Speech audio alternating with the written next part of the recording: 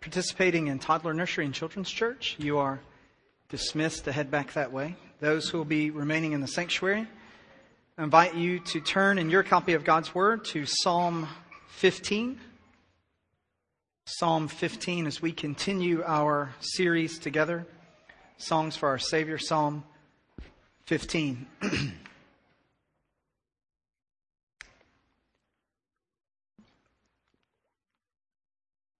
Beginning in verse 1, a psalm of David.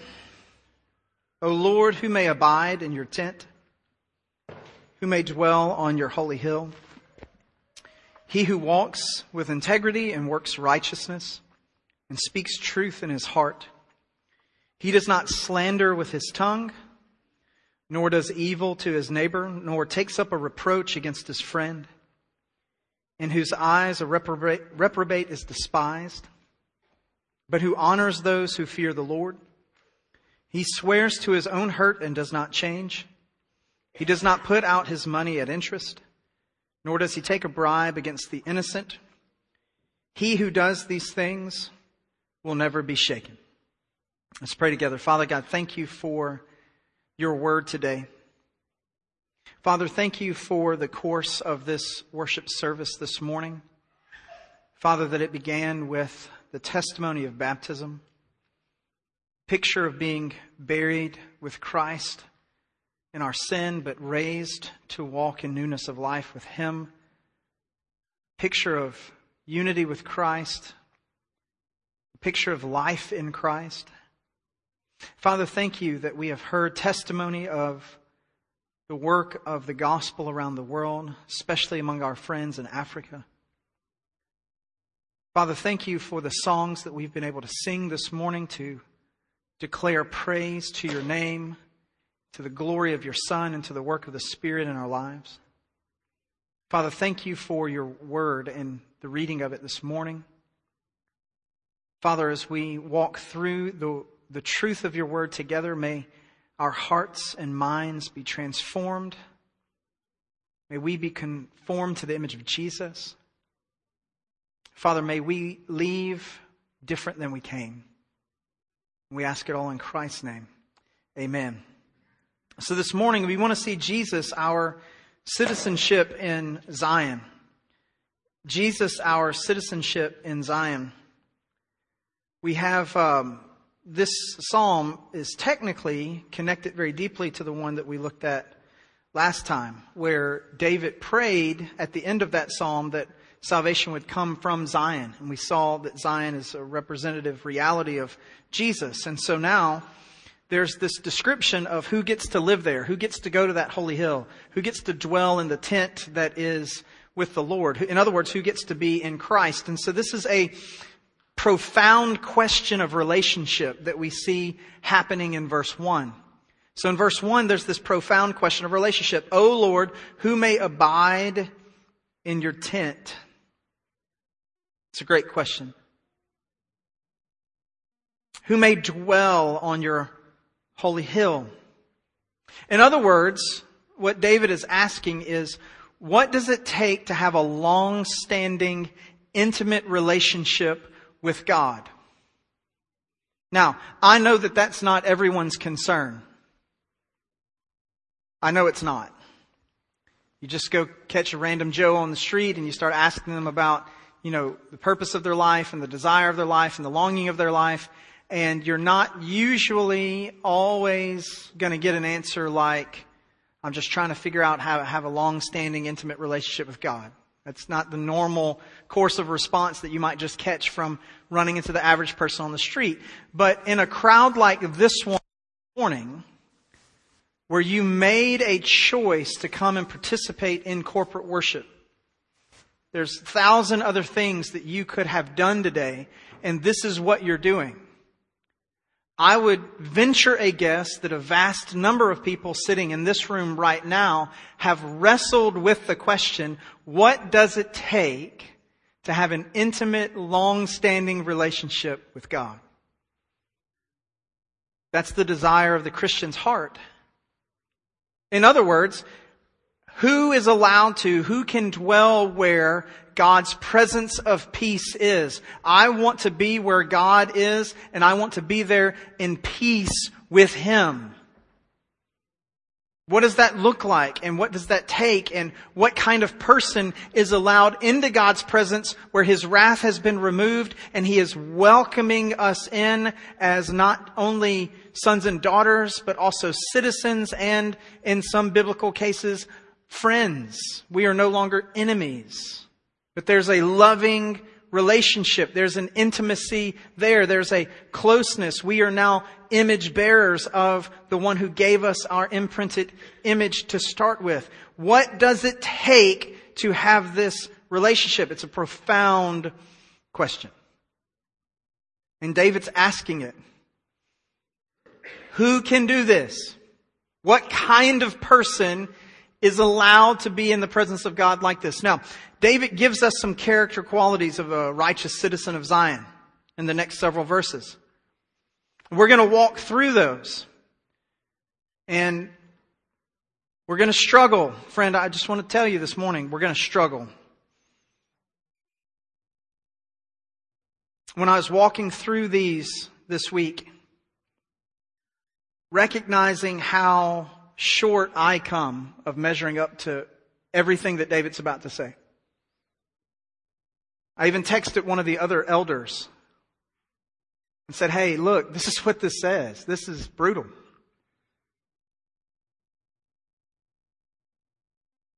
I want to forewarn you, this is going to be rough.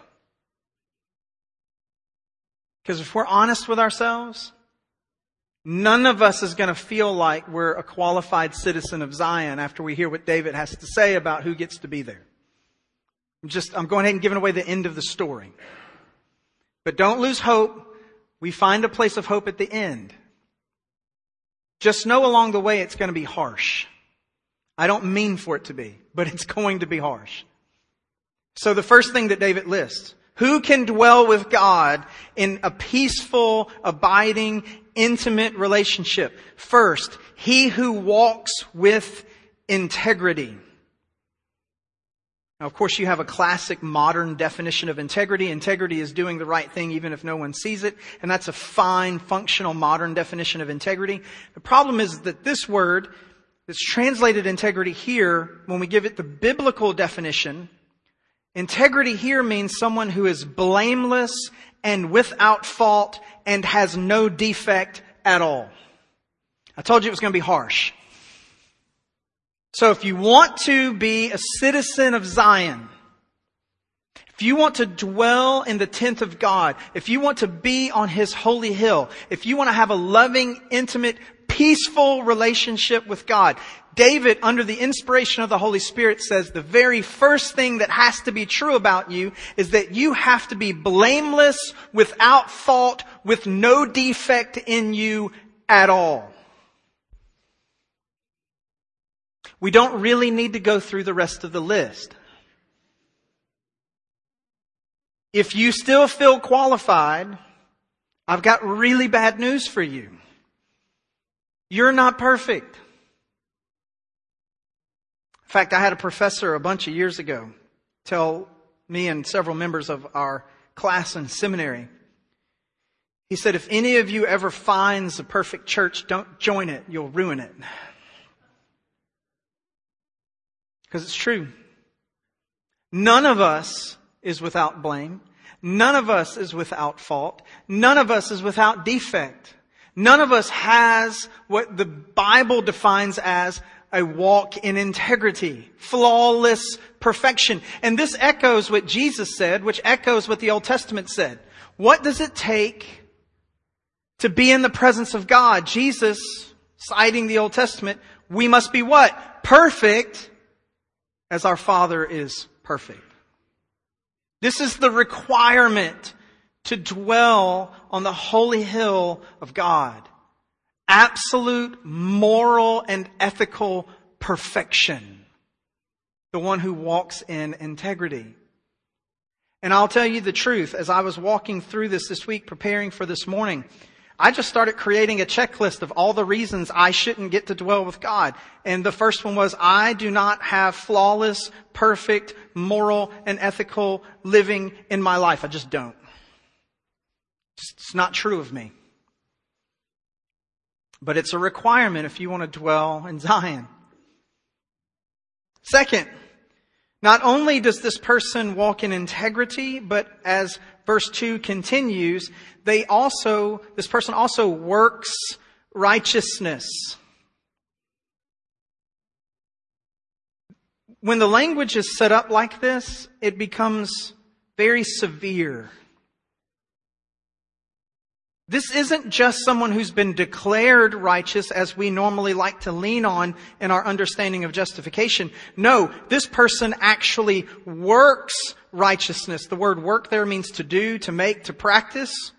And righteousness means that which is correct, right, and just at all times. This person practices that which is right on every occasion. If somehow you made it past walking in integrity, this may now exclude you. By the way, you didn't make it past walking in integrity. So we're just piling the severity on ourselves at this point. The person who wants to dwell with God in Zion on His holy hill must be blameless and without fault. And in everything that they must practice it to the perfect place of justness and righteousness according to the definition of God in every circumstance. Now remember, this is David who's writing this. We won't have a pop quiz, but just internally to yourself, can you think of any occasions where David didn't live up to the standard? There's plenty of opportunities in the story of David's life to see that he himself did not live up to this. Yet he's declaring this is what it takes to dwell with God. Third, and friends, we're going to spend a little time here because there's some unique things happening at the end of verse 2 and the start of verse 3 that I think have a deep impact on all of us. And so I want to take a few minutes with it. But the third thing that David points out about those who are able to abide in God's tent and dwell on God's holy hill has to do with the nature of our internal and external speech. You say, what in the world do you mean by internal speech? Please tell me that I'm not the only one who in his head talks to himself throughout the day. Like I have these ongoing conversations with myself about life and about what's going on, and about what I should be doing and not doing and how things are going. Surely I'm not the only one. Okay, from the nodding and the looks, I see most of you are also normal like me. Those of you who are kind of confused, please talk to yourself a little more. It's a healthy and good thing to do. It really is. It's a great conversation. But David starts with internal speech. Look at verse 2. At the end of it, he says, and speaks truth in his heart. It starts with speaking truth in the heart. And remember, we talked about what the heart is in the Hebrew Old Testament. My emotional and willful epicenter is filled with right and good speech, even if that right and good speech never reaches my lips. In other words, we don't lie to ourselves about us, about God, or about others, even in the internal conversations of our heart. To put a really fine point on it, we don't walk up to that guy at the business meeting or the grocery store or even at church on Sunday morning and smile and reach our hand out and say, hey, how's it been going, buddy? And in our head go, dog. That's internal speech.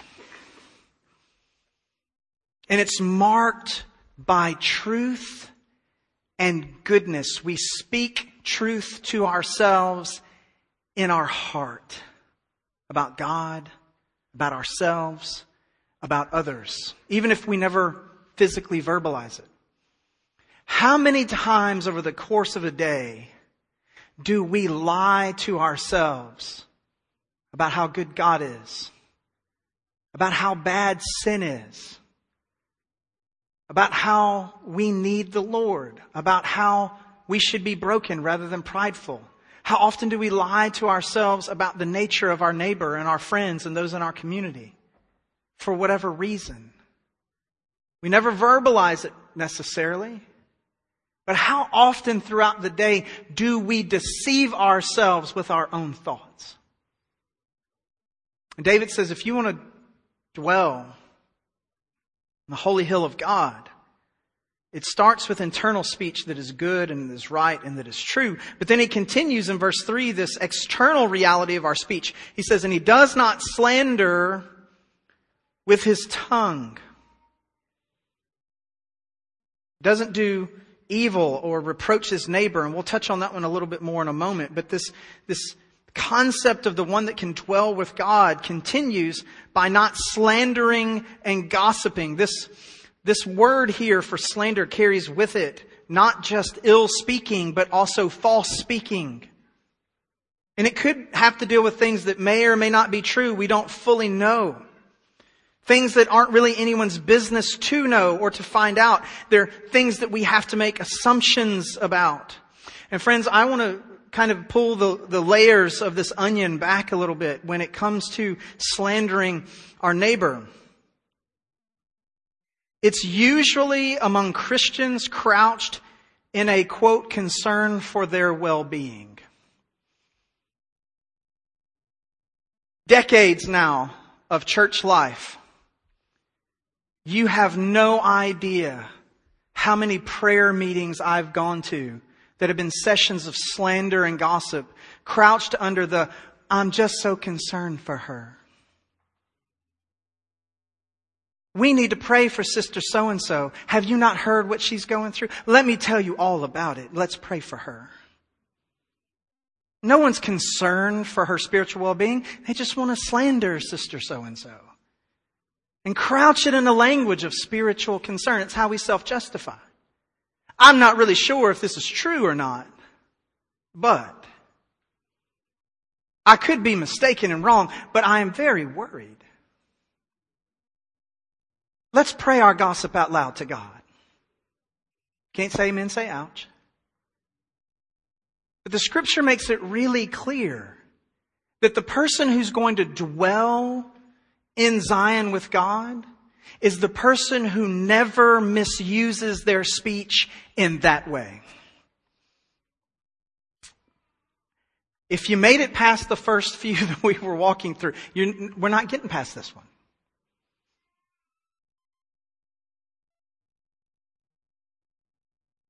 One of the chief reasons the scripture always goes to the human mouth as a gauge for our righteous walking with God is that the human capacity to speech and communication is one of the greatest reflections that we have, that we've been made in the image of God.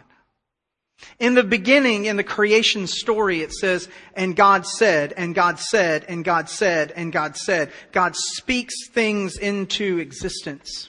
And then when you move to the continuation of the creation story in Genesis chapter 2, he turns to the man he has made and he says, I want you to speak now and give names too. And there's this reflection of the power that words have. Literally thousands of references in the Old and New Testament of how we use our mouths, how we use our tongues, how we use our speech. Jesus himself declaring that by your words you'll be justified and by your words you'll be condemned. James giving the great warning that the tongue, it's like a small spark, can light a great fire.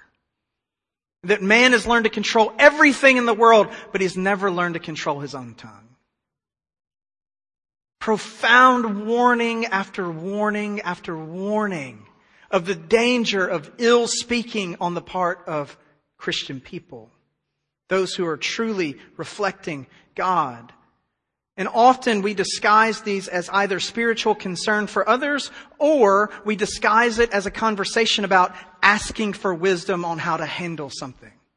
Hey, listen, I don't know if you know what's going on or not, and I just need a little wisdom on how to handle this, but did you know? And there comes the flood of gossip and slander, but I'm really just trying to seek wise counsel. The scripture doesn't use it in this way. But what most of us do when we do things like that is we poison the well of the mind of the person that we're talking to. You never had an ill thought about this person, but now you're going to think about them a little bit differently because I've said X about them to you. And I've justified myself every way that I can to try to excuse the ill way that I've spoken about my brother or sister. And I feel justified before God that I haven't done anything wrong when I really had no merit at all to speak about them in that way in the first place. My brothers and sisters, I would say to you that most of the problems that we experience in our lives and in our churches and in our homes would disappear if we would all learn to control our tongues more readily. If we would learn to do what the Scripture says and be quick to hear, slow to speak, and slow to be angry. There's a reason why Jesus came and was called the Word. It's because there's a power in speech that is not found in anything else. God has chosen to save the world by means of the spoken word, the gospel. It's profoundly powerful when we open our mouths. And when we open them for ill, we are demonstrating one of the greatest non-reflections of the image of God that we can. God has given us this incredible power, and we use it for ill. John says in his epistle, how can you say that you love God whom you have seen and yet hate whom you've not seen and yet hate your brother who you have seen? And he speaks of the ill talk that we have about one another. And David declares here in this text that the citizen of Zion, the one who can abide with God and dwell on His holy hill, not only walks in integrity, not only works righteousness, not only speaks truth in his own heart, but when he actually does speak, it's not full of slander. Now, I understand that there are occasions for exception to this. There are times when a brother or a sister truly has done something wayward and wrong. And the Scripture says that the only loving thing to do is to actually address the wayward and wrong thing that they've done. But in every case, the Scripture says that when you see your brother and sister in sin, you should go to sister so-and-so and tell them. No, that's not what it says. In every case, when you see a shortcoming in the life of your brother and sister, the loving, righteous, God-honoring, dwelling with God thing to do is to go to that brother and sister and address the issue with them. That's what it says you're supposed to do. And then and only then, if they will not repent of what is actually sin, do you bring others in on it as well. Because then and only then are you showing true care and concern for their spiritual well-being rather than for your own desire at expanding that which may or may not be true. And I know that according to worldly wisdom, sometimes it says don't do it that way. But you know what? The Scripture trumps worldly wisdom every day. Every day. So not only is the citizen of Zion one who walks with integrity, one who works righteousness, one who speaks truth in their heart and also speaks truth externally with their tongue, but this person who can dwell with the Lord is also righteous in a social sense. They are righteous among the people that they live. Notice what it says as we continue in verse 3. This person does not do evil to his neighbor, nor do they take up a reproach against their friend. There's no evil against their neighbor. And I love this because neighbor can include friend or foe. Well, who is my neighbor? Classic statement made in the New Testament. Who is my neighbor? And in this case, in that story, the neighbor was the person considered the greatest enemy of the one asking the question. So neighbor carries with it friend or foe. You don't do evil against your friend or your foe. In other words, in social interactions, the Christian's response, the one who is going to dwell rightly with God in Zion, should never start from a place of, well, yeah, they did X to me, so now all things are fair. They didn't do me right, so it's no hold bar. I'm ready now to engage them any way that I want to. Whether it's with sass or sarcasm or whatever it might be. I'm going to put them back in their place. I'm not going to get mad. I'm going to get even. No, we don't do evil to our neighbor. In fact, the New Testament declares that what we should do to those who stand against us is to heap coals of kindness on their head. If the one walking along with you was to take your cloak, offer them the undercoat as well, make peace with your enemy while you're on the way. And then David tightens it. And he says, you shouldn't reproach a friend. There's no reproach against his friend. If there are those that are your friends according to the scriptural definition of what it means to be a friend, those who have come into relationship together, covenantal relationship together, who have a common union to be found in Christ, those who are your brothers and sisters according to the Lord, this idea of reproach means that you don't revile them, you don't taunt them, you don't disgrace them, you don't shame them, and it is deeply connected with the speech issues above. Christians don't run down other Christians. I told you this was going to be harsh. There's a few rare times when I sermon prep where I go, do we really got to preach this one? Because I ran through this checklist and I just want to tell you, I never flunked a test in school, but I bombed this one. Man. It was bad. And finally, he closes with those who can dwell in Zion. They despise the reprobate. Despise the reprobate.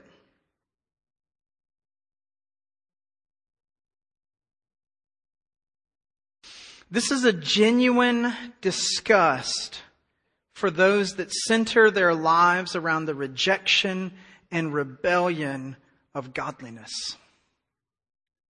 In other words, the Christian, the one who truly dwells in Zion, does not excuse away the moral shortcomings of their social heroes simply because they are their social heroes. They acknowledge that reprobate living, especially public reprobate living, is a disgrace to the name and glory of God. And they will not give honor to a person who actively and intentionally makes little of God's glory.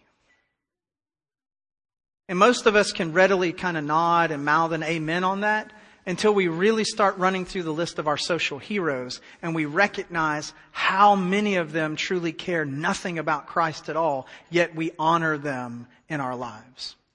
When I was thinking through this, man, a huge list just jumped in my head of people that I honor and that I respect, I speak well of, that I probably never should because they care nothing about God, they care nothing about Christ, and their lives are extremely marked by it.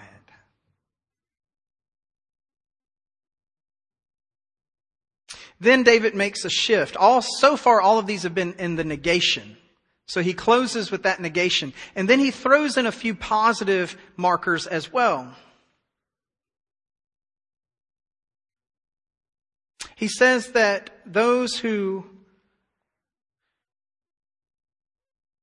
would dwell in Zion honor those who fear the Lord. So this is the contrast to the issue about despising the reprobate. You honor those who fear the Lord. If we know someone fears the Lord, even if we don't have full agreement with everything about that individual, because none of us are perfect, but if we know that someone genuinely fears the Lord, loves Christ, makes much of Him, honor should be on our mouths about that person. We should speak well of those who fear the Lord. And we should speak well of them to others. The person who would dwell in Zion stands true to their own word, even when it's costly. Notice what it says here at the ending of verse 4. He swears to his own hurt and does not change. Now, a lot of times people mistakenly associate this with the monetary swearing because of what happens in verse 5. But the reality is this statement stands on its own apart from just monetary indicators. Sure, this is monetary for certain, but it's other avenues as well. If a person who would dwell in Zion with God declares something, this is who I will be, this is what I will be about, this is the way that I will engage with you, and they do not follow through with it, they are not reflecting, go back to the beginning, the integrity that was declared from before. And even if it is painful to them and sacrificial to them, they swear to their own hurt and they do not change. And then they don't take advantage of other people. They don't put their money out at interest. They don't take a bribe against the innocent. They don't do things that are solely for their own advancement and to the harm of other people. They engage the world in a peaceful, righteous way. Now, I don't know about you, but after having looked at that, after having read that, after having studied that, after having filtered through all of that, I felt profoundly discouraged about my citizenship in Zion. Because I don't measure up to any of these things. It's not even close.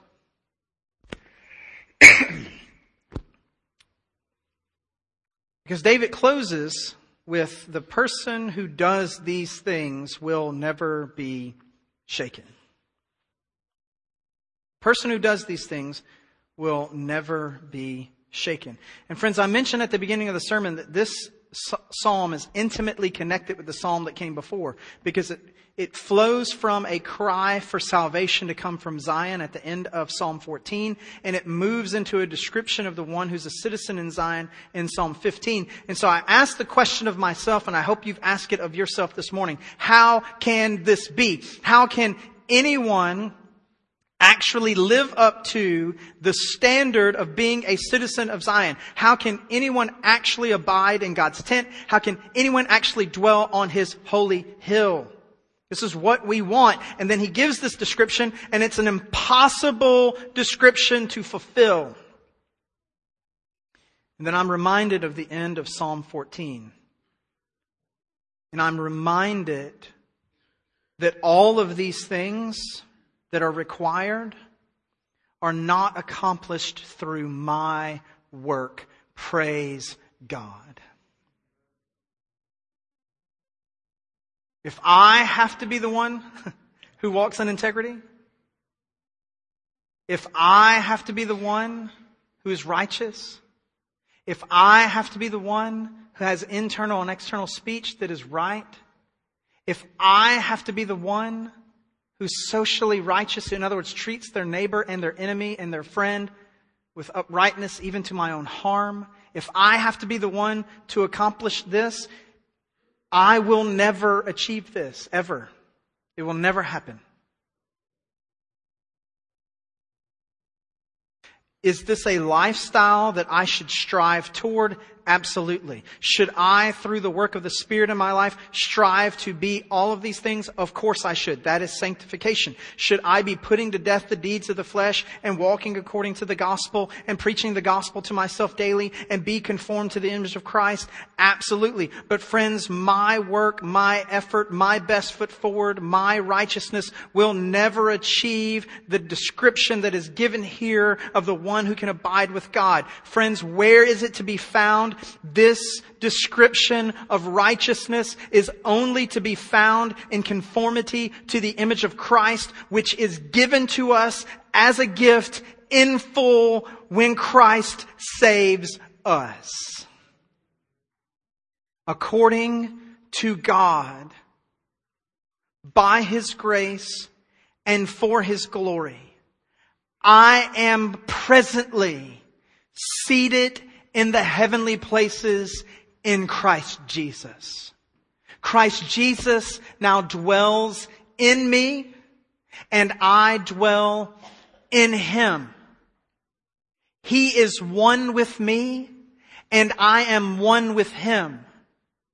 And even though I fail, and even though I struggle, and even though I have sins that need to be repented of, when God sees me, praise be to His name, He sees His Son Jesus, and my life is sealed by the Holy Spirit.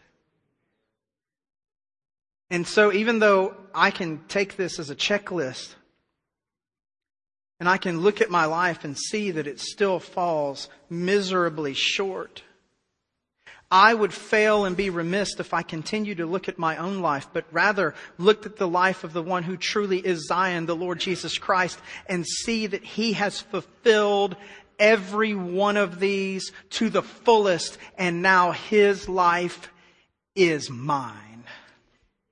Friends, that's the glory of true salvation. The glory of true salvation is that it's not found in my working. It's found in Christ working for me. And the more I look at myself, the more I will feel tragedy and pain and emptiness and sorrow and depression. Because looking at me, I see nothing that looks like this.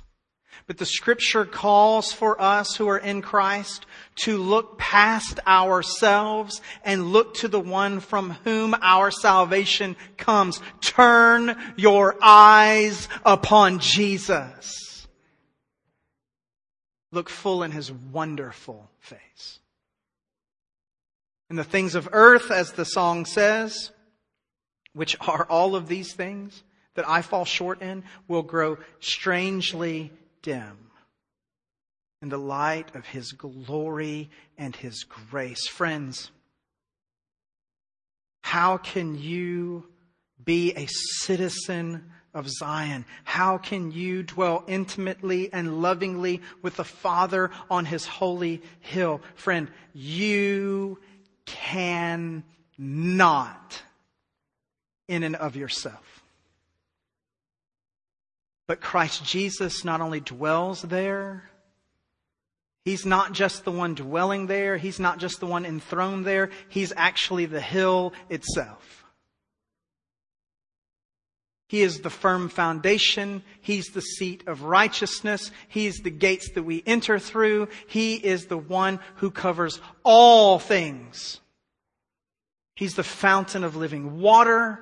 He is a banner over us. He is a shield about us. He is a strong tower that we run into. And friends, when we cease looking at our shortcomings and we continue to abide and look at the great glory that is Christ, then and only then do we rejoice that we also are citizens of Zion, because we are in Zion and Zion is in us.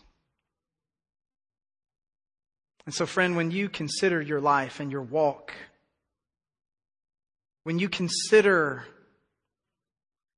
what God demands of His people, do you feel overwhelmed and crushed by the harsh reality that your efforts never measure up? I beseech you this morning, abandon such foolishness. Turn your eyes from yourself and turn them to the glory of the crucified and risen Christ, who is all in all for the glory of God. And then in that moment, a list so severe as this one will seem like a beautiful thing, because in it you'll see Jesus and you'll cling to Him. Let's pray together. Father God, thank you. Thank you for the glory of Jesus Christ. Thank you that He and He alone is the one who walks in integrity and works righteousness and speaks truth in his heart and does not slander with his tongue and does not do evil to his neighbor, does not take up a reproach against his friend. In His eyes, the reprobate are despised. He honors those who fear the Lord. He swears to His own hurt and does not change. He does not benefit from the downfall of others. He, the Lord Jesus Christ, will never be shaken. And Father, thank you that He is our firm foundation. And if He is not shaken, we are not shaken in Him. Our house has been a house built upon a firm foundation. And when the storms come, that house will stand, for that house is in the Lord. Father, forgive us when we turn our attention away from the glory of Christ to the idol of self. When we look to our own lives and our own existence, when we look to our own efforts and our own righteousness, when we, like Peter, look to the storm and the wave of the sea rather than the one who walks upon it, Father, forgive us. Father, we want to dwell on your holy hill. We want to abide in your tent. We want intimate, loving relationship with you. And Father, thank you that Jesus, our great intercessor, our high priest, has prayed and is praying for us. And He has prayed this: Father, love them with the same love with which you love me. And Father, today help us to rest in the Sabbath love that is Jesus. Help us to have confidence in your presence because of Jesus. Help us to have boldness in this world because of Jesus. Help us to have strength to throw down sin and to live in righteousness because of Jesus. Help us to honor and love one another and to forgive each other and to be patient with each other because of Jesus. And to Him be all the glory. In Christ's name, amen. I invite you to stand as we sing a song of response.